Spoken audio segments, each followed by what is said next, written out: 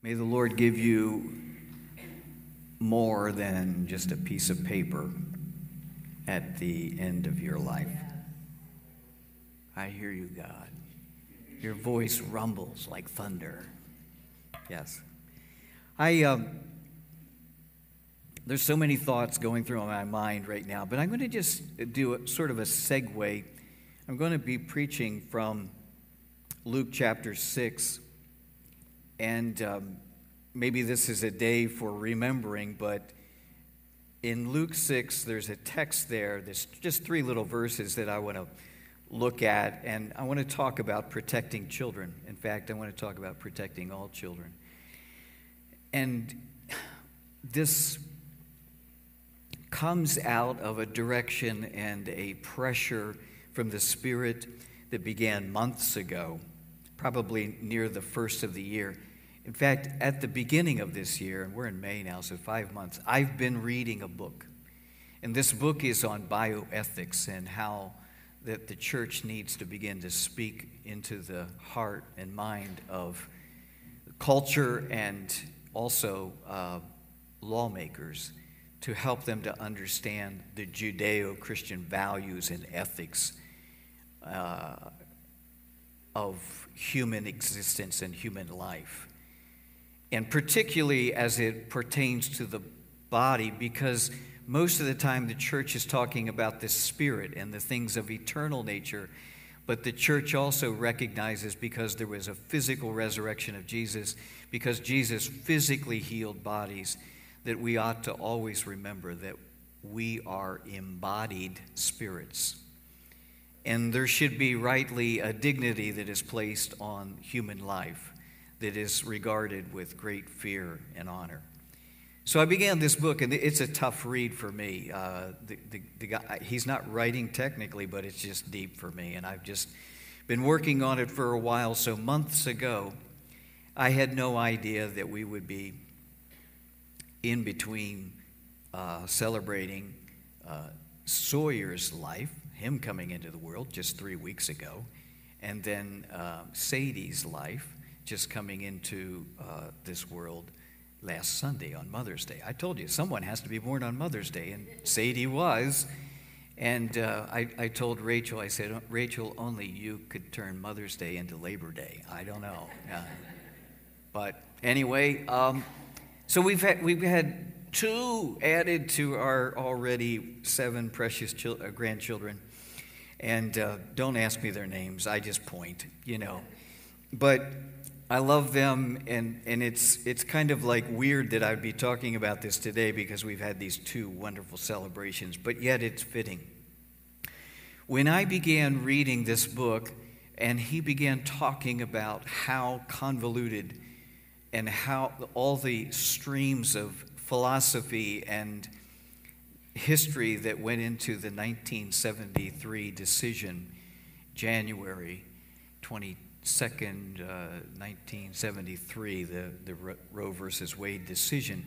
When he began talking about that, my mind went back in time, and I remembered that in the mid-70s, I visited Mount Union, Pennsylvania, and we were there for Creation Festival. Creation Festival used to be, and still is, kind of like a Christian Woodstock, So like everybody gathers together to camp together, and there's wonderful music, there's wonderful worship, and there's wonderful preaching. And I don't know why that's going on, but I'm going to jump over to the other mic, if you don't mind. I think we're just going to put this one aside.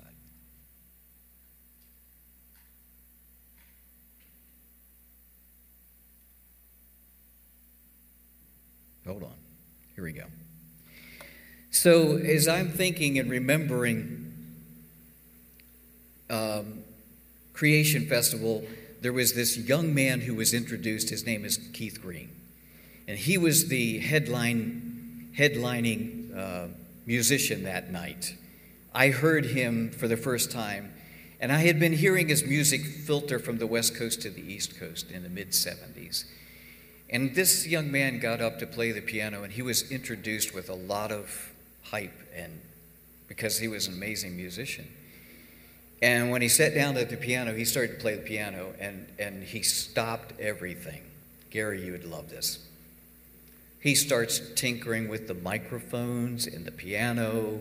He ignores this crowd of 50 or 60,000 people, starts setting the microphone, starts adjusting things, and he starts playing, and it's still not right, so he adjusts it again. And I'm thinking to myself, either this guy is like really, really good, or he's an idiot, and he's just, OCD or something. When he got everything set, he exploded into a song. And for an hour or more, he just took us away on a field trip to heaven. It was amazing. What a wonderful, amazing night that was, and that was locked in my memory. In less than 10 years later, I would be back, and the headlining speaker, now they had Tony Campolo and many, many tremendous speakers, but the headlining speaker this particular year was Melody Green, Keith Green's wife. In that short 10 years, Keith Green had died in a tragic airplane crash with 2 of his children.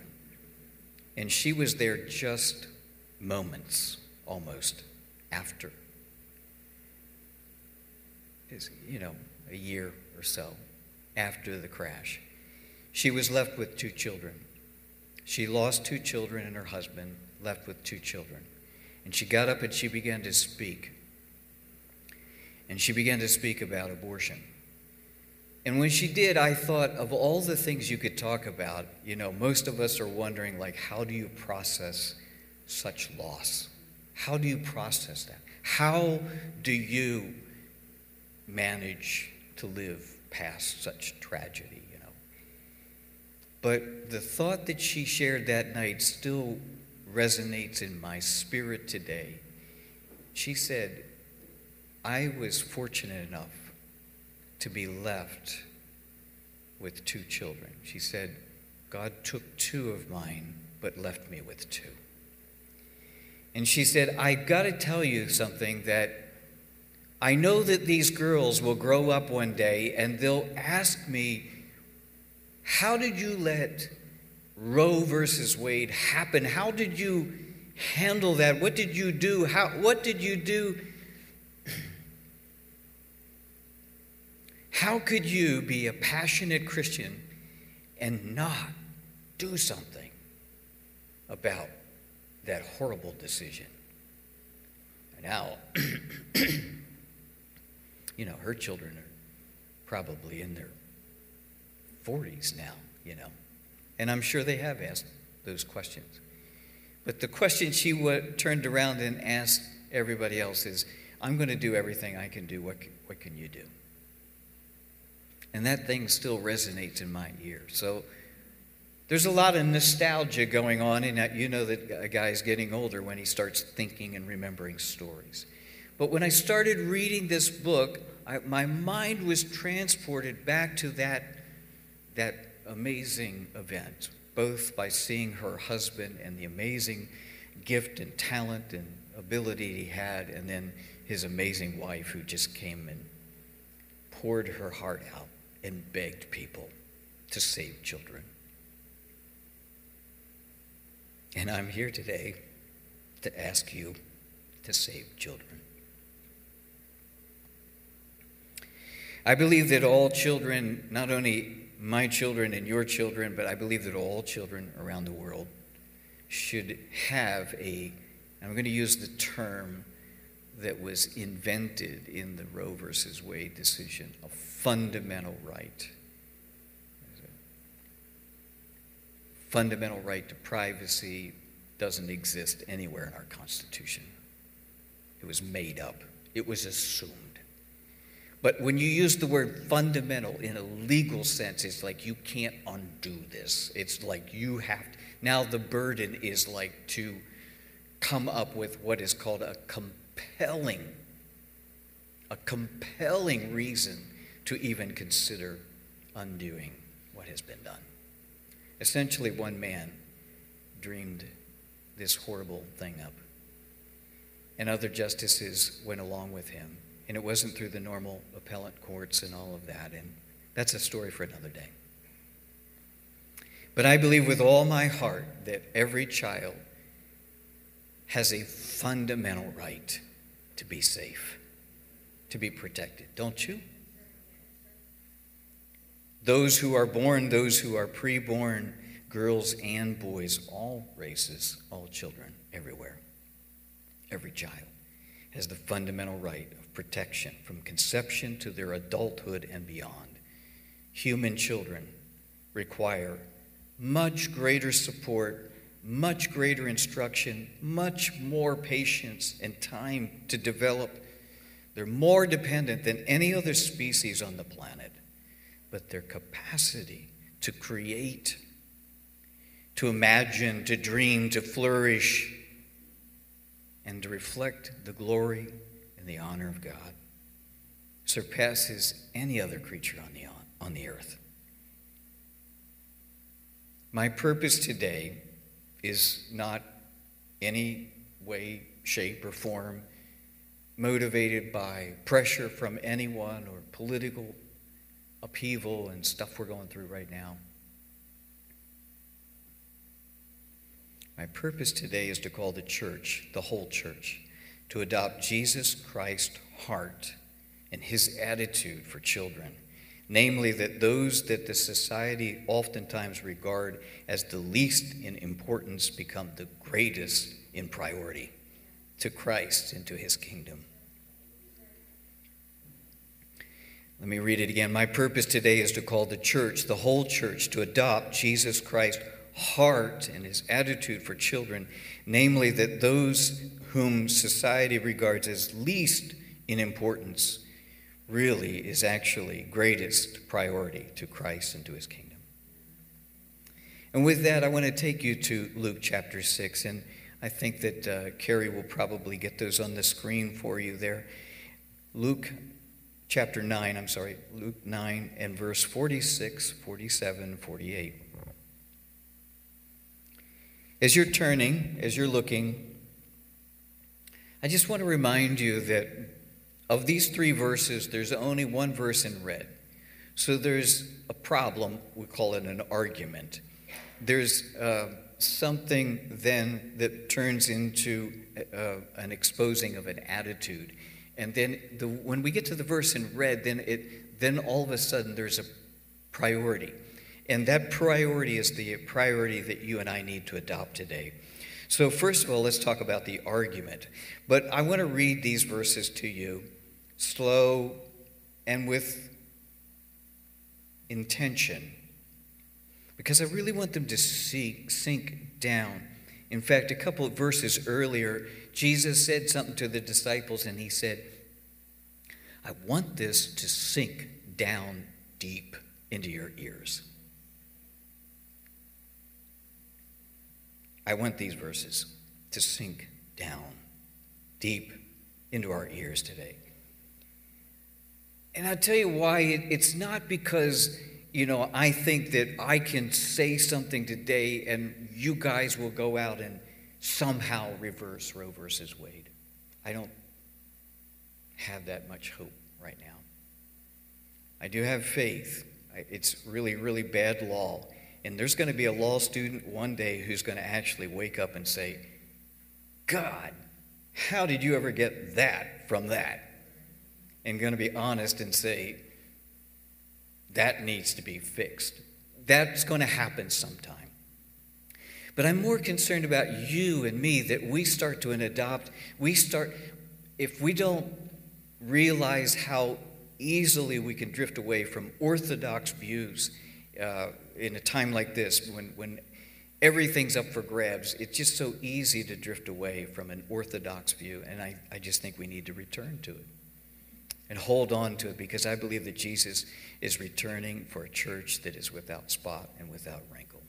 By the way, the verse that he gave me all week, everywhere I go, I've been just saying this verse, quoting it to people everywhere I go. It's first chapter of Song of Solomon. The woman who has been loved by such an amazing love, and this is kind of the answer to Judy's little statement a while ago, the kind of love that she has experienced from her husband is the kind of love that is so unequal. And she says, in frustration, because her brothers made her work in the vineyard, they made her work in the fields, and she became tanned and darkened by the sun, which was in her culture, equivalent to being mistaken for a slave or a servant, and the honor and the dignity that she wanted to have was not equal, because she wanted to present herself to her husband as something of an equal. And she just, in exasperation, she says, I'm dark, but lovely. I'm going to just tell you, if you don't realize it, you are dark. I'm dark. There's still a lot of darkness hiding in our hearts. But we're loved with a greater love. He loves us not because we're lovely. He loves us with a love that makes us lovely. So ladies, do what Judy did. Keep kissing your toads. One day they'll turn into a prince. I'm dark but lovely. I actually said that one place this week, and the guy got it. One of the guys got it. He really understood. Yeah. An argument started among them as to which of them might be the greatest. We probably could just go home and think about that. An argument. These are Jesus' best friends. Who's the greatest? Verse 47, but Jesus, knowing what they were thinking in their heart, took a child and stood the child by him, or by his side. They're arguing who's greatest. Jesus takes a child, stands him beside Jesus, puts his arm around him, like a dad would, And he said to them, whoever receives this child in my name receives me. And whoever receives me receives him who sent me. For the one who is least among all of you, this is the one who is great. I know that it's an upside-down kingdom, but actually maybe it's the earth that is upside down. When Jesus turned the tables over in the temple, maybe he was turning the tables the right way and the world was upside down. Sometimes I'm just not sure which end is up. But I believe with all my heart that the profound simplicity of this text can just blow right past most people's mind. Because most of us just look at it and say, okay, well, children are innocent and children are, childlike. And Jesus was just trying to show them, don't be proud, be childlike, and miss the complete point that from heaven's viewpoint, the greatest person in the room is often the person we least expect. I want to unpack that. There's an argument. But what's the cause of the argument? It's his chosen closest friends, the 12 apostles on whom Jesus would rest his church. They were arguing. Oh my gosh. Shocking. We are dark. Which one of them was greatest, or which one would be the greatest?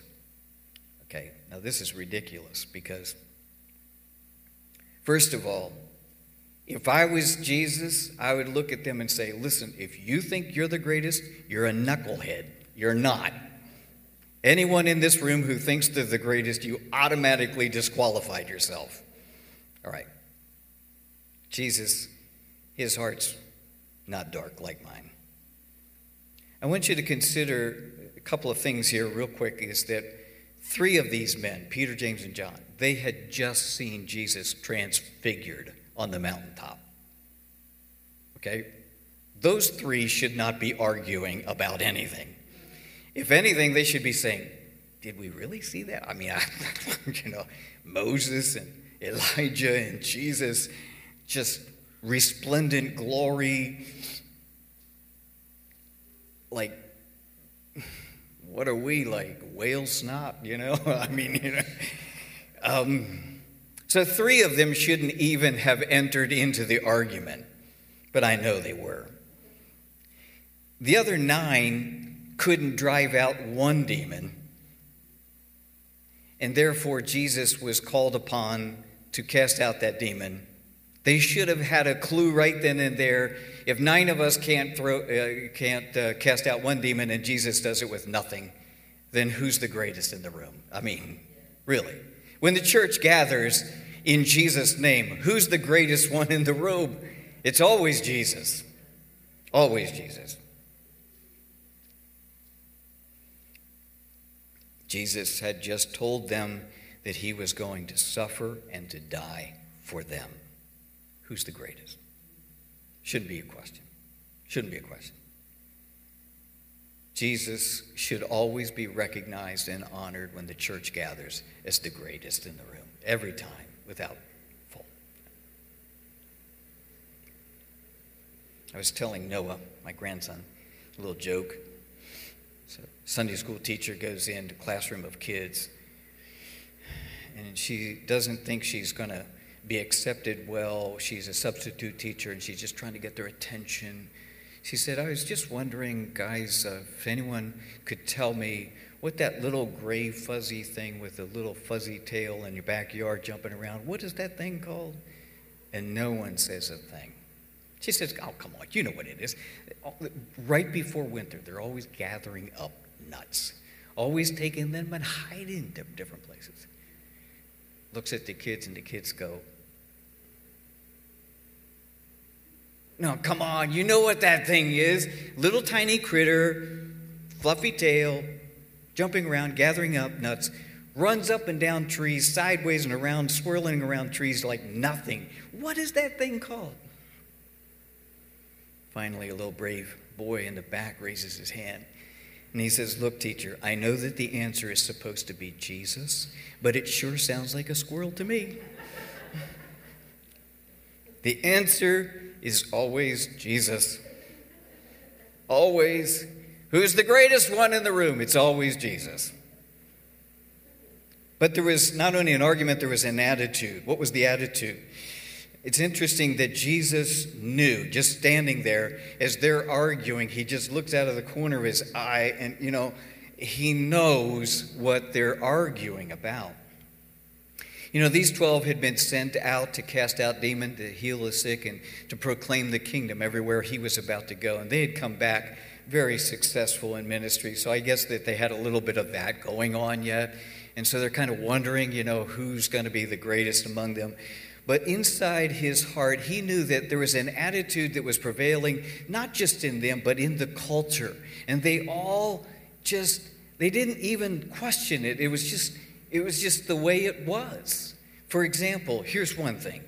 If there is anyone in society in Jesus' day who is lower than a slave, it would be women and children, in that order.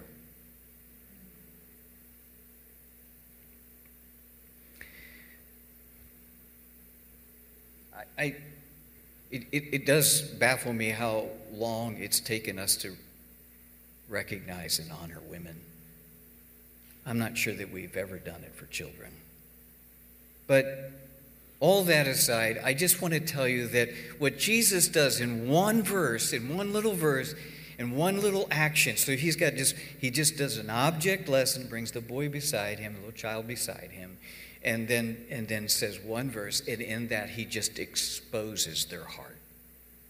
And I believe, we can expose our hearts. The underlying philosophy that motivated Justice Blackmun, who was the Chief Justice in 1973. There were a couple of cases that had been sort of groundbreaking, but when he looked into the Fourth Amendment and then two other amendments to try to find a way to provide abortion rights for people in Texas, and then subsequently in the rest of the country, the philosophy that was undergirding him is called expressive individualism. Expressive individualism. There's a sheet on it that I've put a summary in the back on the table, and you can look at that. Just view it. I'm not going to go into much detail just to tell you it's basically that whole me generation stuff. Like, in other words, the lowest common denominator that all of us have together is that we're Americans. And as Americans, we have fundamental rights. And with these fundamental rights, then one of the rights is to be yourself and be on your own and no one to tell you what to do, anything. You can't tell me what to do. Basically, we have the fundamental right to just do whatever we want. So the outcry of the 1960s free love, free sex was a lot of pregnancies. So in the 70s, in my generation, the outcry was we need casual sex, but then we also need to have no consequence for sex. So what we need is a way that we can be whoever we want to be with whoever we want to be with without any kind of attachment or strings attached or any kind of obligation. And we cannot have the consequence of pregnancy. You know, the consequence of human intercourse often, as you know, ends in pregnancy. That's where they come from, by the way, if you didn't know that. The babies come from people having sex with each other. Well, heterosexual people. Do I have to define it? I mean, you know. The point is this, that there was a generation that was wanting something, and it was less and less regulation. Actually, what it was is less and less of the church and the Judeo-Christian value and ethic controlling the prevailing culture of what was normal and expected of people. So if you did find yourself in a compromised situation and you found yourself pregnant, you know that used to be the decent and honorable thing to do would be to certainly not punish the child, but to, you know, change all your plans and get married. I know that didn't always work out, but it was the decent and honorable thing to do. And a lot of people did. But then all of a sudden when marriages didn't work and a lot of divorce is on the rise and increase, then the culture wanted no consequence for any kind of sexuality.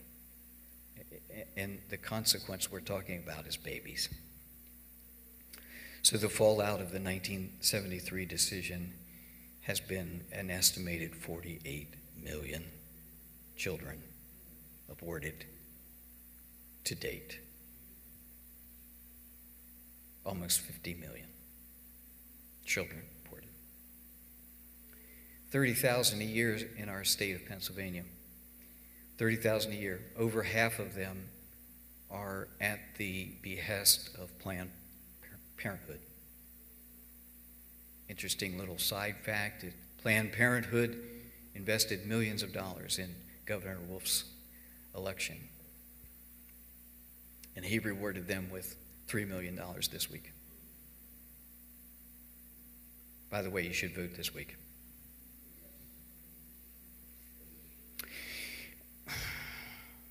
There were 1,700 children aborted in our state during a government-mandated shutdown of all elective surgeries. 1,700. When you couldn't, I won't go there.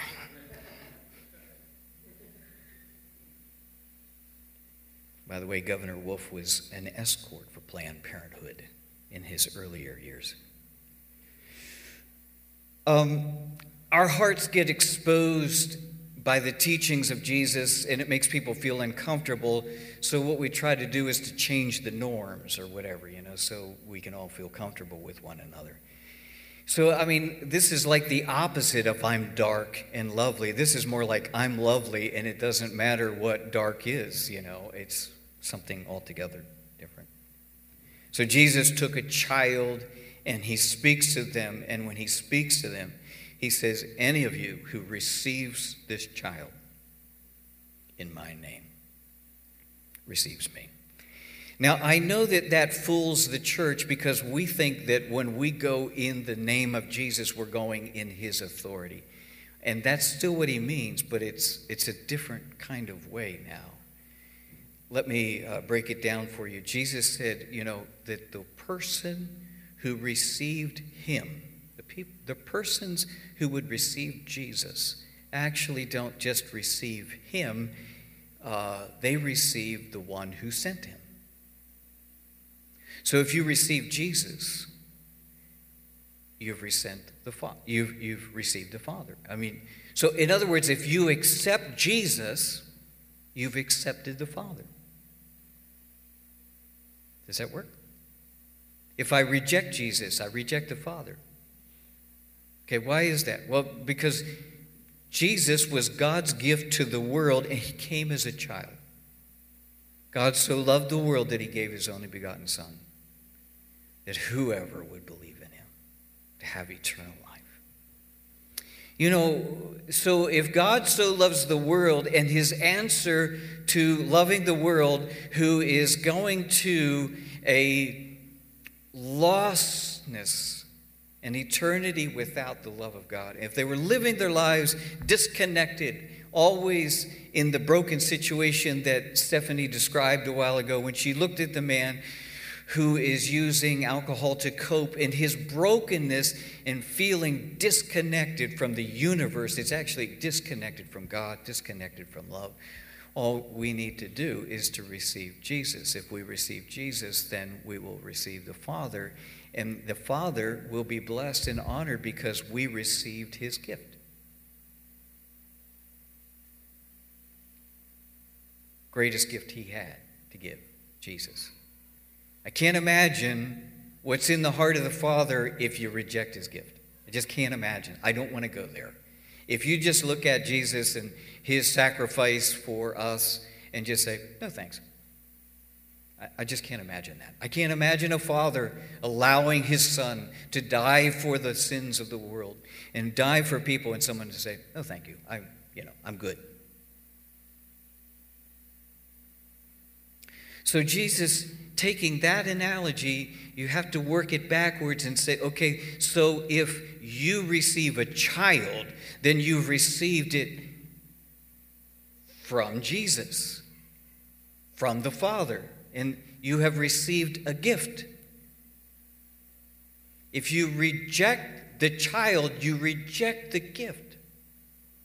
Because when God wants to bless the world, he always sends children. When he wants to change things, when he wants to order things, even when we look in the scriptures, in Moses' day, we can look at his day. We can look at David's day. We can look at Samuel. We look at Jesus all the time. When God was ready to do something new, when he wanted to bless the world, he always sent a child. So if you, the idea is that if I reject the gift that Jesus has given me, then I've rejected the Father who sent him with the gifts. But if I accept the gift, then I accept Jesus. This is not how you get saved, is by receiving children. It's the gift that he's given us. So that's what it means when he says, if you receive this child in my name, I gave it to you. I gave you a gift. If I give you a gift, listen, I got to just kind of do this disclaimer. I tell people all the time, and it's really hard to hear, but it's just a matter of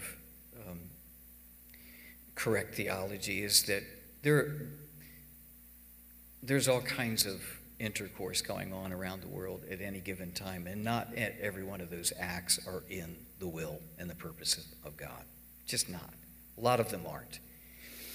But even when they aren't, when God gives a child, that child is in the will of God, even if the action was not in the will of God. Let's not go into rape and incest and all that. It just convolutes it.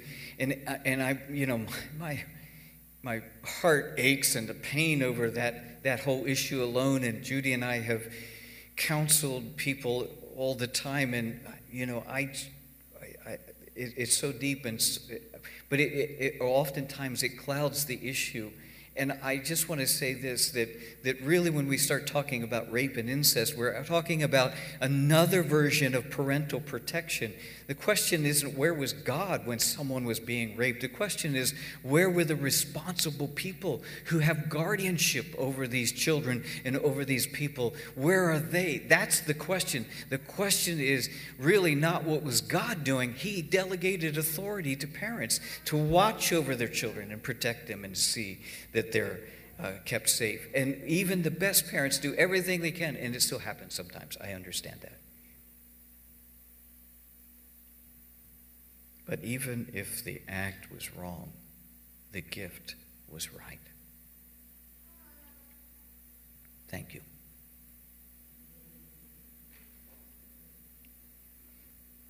I said, even if the act was wrong, the gift was right. And the baby said, "Aw." He took a child, stands him beside him. If you receive this child in my name, you receive me. If you reject the child, I'm assuming you've rejected him. If you receive Jesus, you receive not just Jesus, but the one who sent him, the Father. If you reject Jesus, I'm assuming you reject the Father.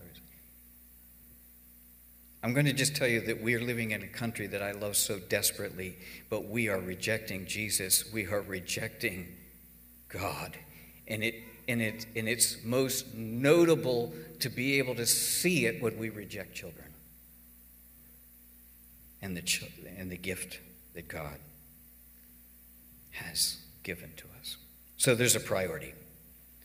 There's an argument, there's an attitude, and there's a priority, and with this I end. What is heaven's priority? It's found in that little tiny 3-letter word that says "for." It's between whoever receives this child in my name receives me. Whoever receives me receives him who sent me. And then there's this little word "for." It's a connecting thought. The one who is least among all of you, this is the one who is great. The argument was who's greatest. Jesus doesn't say who's greatest. He says who is great.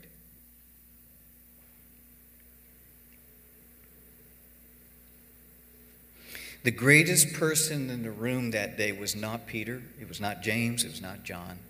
It was none of the disciples who were arguing. The greatest person in the room that day was Jesus, obviously. But what did the greatest person in the room explain is actually heaven's priority. He said, what you look at on the earth as least, I'm telling you, heaven looks at it and says, that is the greatest thing. The greatest priority isn't the greatest priority is the thing that you consider the least priority. The least thing that you think is a priority is the greatest priority.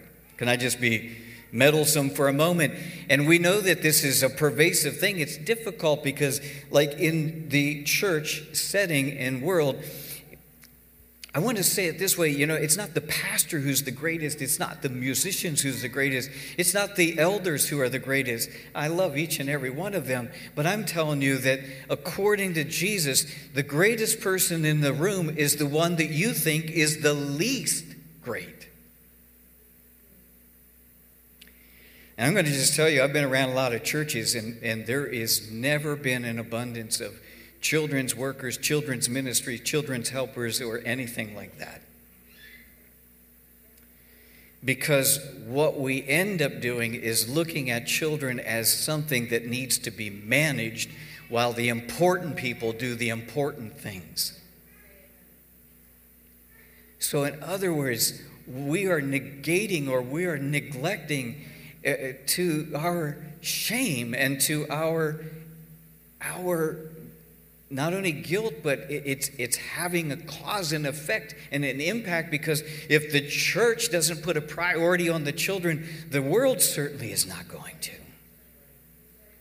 So when people walk in the door and they feel love, that's wonderful. When they feel God's love, that's wonderful. When they feel your love, that's expected. But when they feel the love that we have for those who are the least important in this world or this day and the age. So all we have to, we can add to that list, people who are disabled, people who are infirmed, people who are not capable, people who are elderly. And my former pastor, the one that sent us to start this whole thing, he doesn't know his son because of dementia. He doesn't know we're in the middle of a pandemic. This man was one of the greatest men that I have ever heard, one of the most wonderful pastors and well-rounded human beings I've ever met. And he doesn't have cognitive skills or functions anymore. He has to be taken care of. There was a time when he stood and held a microphone as I stand here today, and he had an impact on people. And Judy and I are certainly, my mom, we are certainly recipients of that ministry. But today he is considered considerably less important. Not because a younger man is more capable, not because a younger family, but because he's lost his cognitive skills.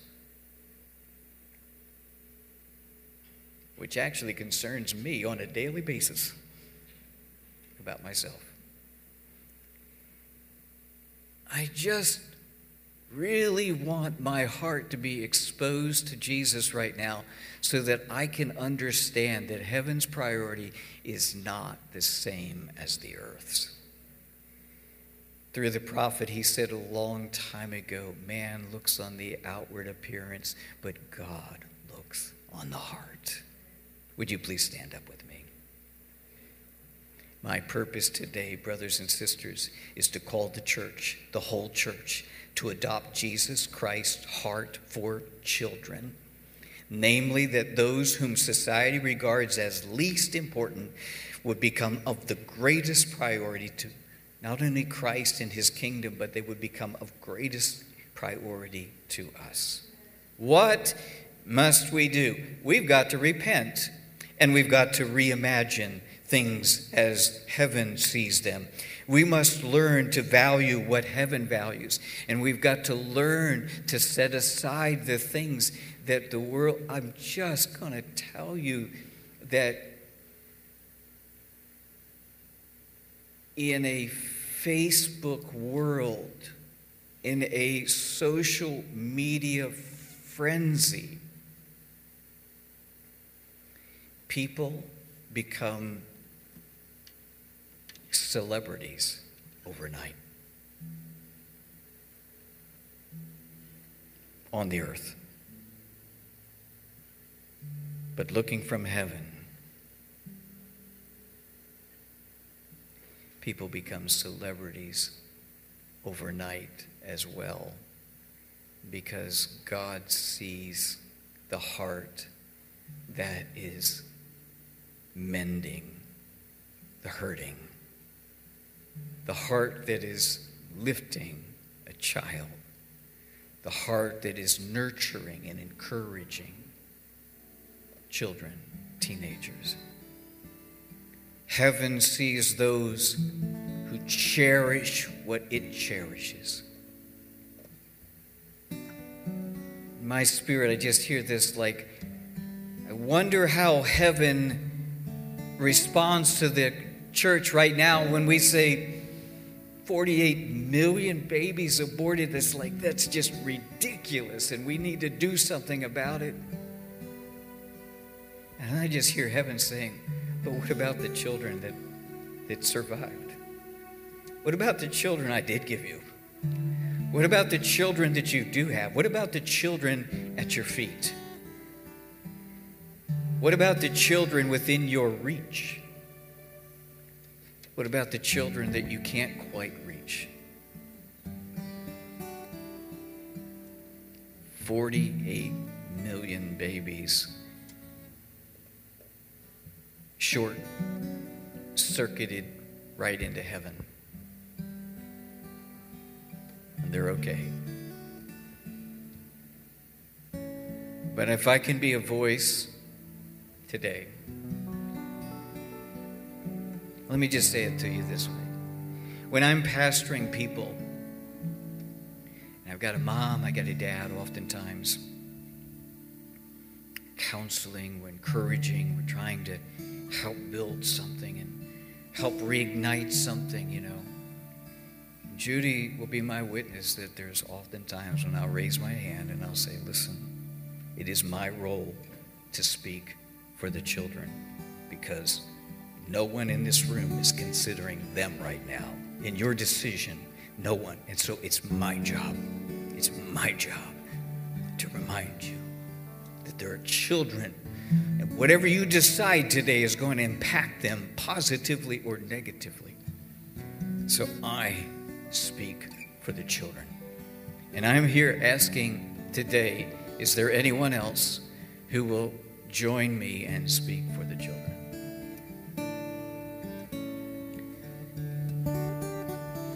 I'm not talking about some kind of feel-good movement that might have a lot of fanfare and Facebook likes and shares.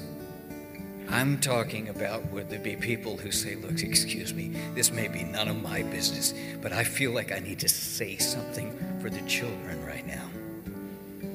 I just feel that we're missing something. I feel that we're neglecting something. This is a great church. It's really, really easy in a great church to think that we do that well, and I think we do it pretty well. But it's also really, really easy to get sloppy. And so I'm going to ask you today, for the children that are unborn, that's just a whole nother thing, but for the children at your feet, for the children within your reach, and those that are out of the reach, would you become a voice today? Would you and I let the Spirit of God commission us to be a voice for the children, to see that they're protected, all of them protected. I didn't even get a chance to go into the statistics of abuse and neglect and sexual assault. It's just sometimes too painful to talk about. But I've prepared some materials on the back table again. You can take a look at it and see for yourself the statistics. They're horrible. The pandemic has made it worse.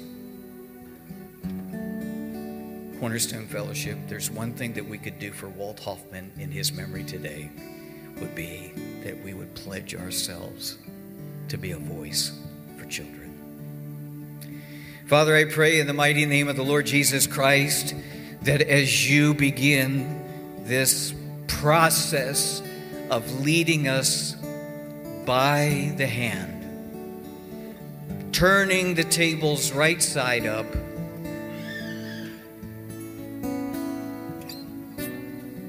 in this upside down world, making things right, upright. Father, I pray that you would commission us to go into this world and to be a voice for the children, where we protect the children, all of the children. We protect them all. We protect them all. We protect them all. If that's you this morning and your heart is somehow pricked by something that pricked my heart so many years ago, could you just raise a hand to Jesus and say, Lord, today here am I. I'll be a voice for the children. I will be a voice for for children. You give me the grace, I'll speak up. Would you give me, when you alert my attention, when you give me an assignment by the grace of God,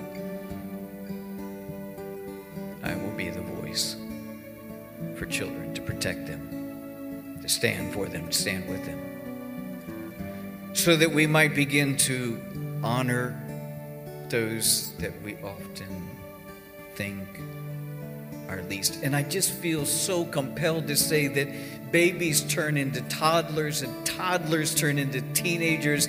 And when they were so little, they were so cute, but when they're so big, they're so difficult. Can't stop speaking for children just because it becomes hard, just because it becomes difficult. If it's right, it's right. Do it anyways. I'll be a voice for the children.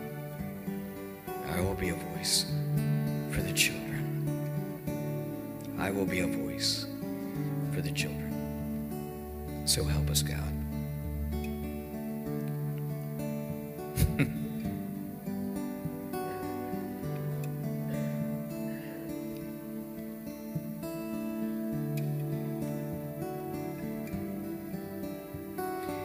Red and yellow, black and white, we're all precious in His sight.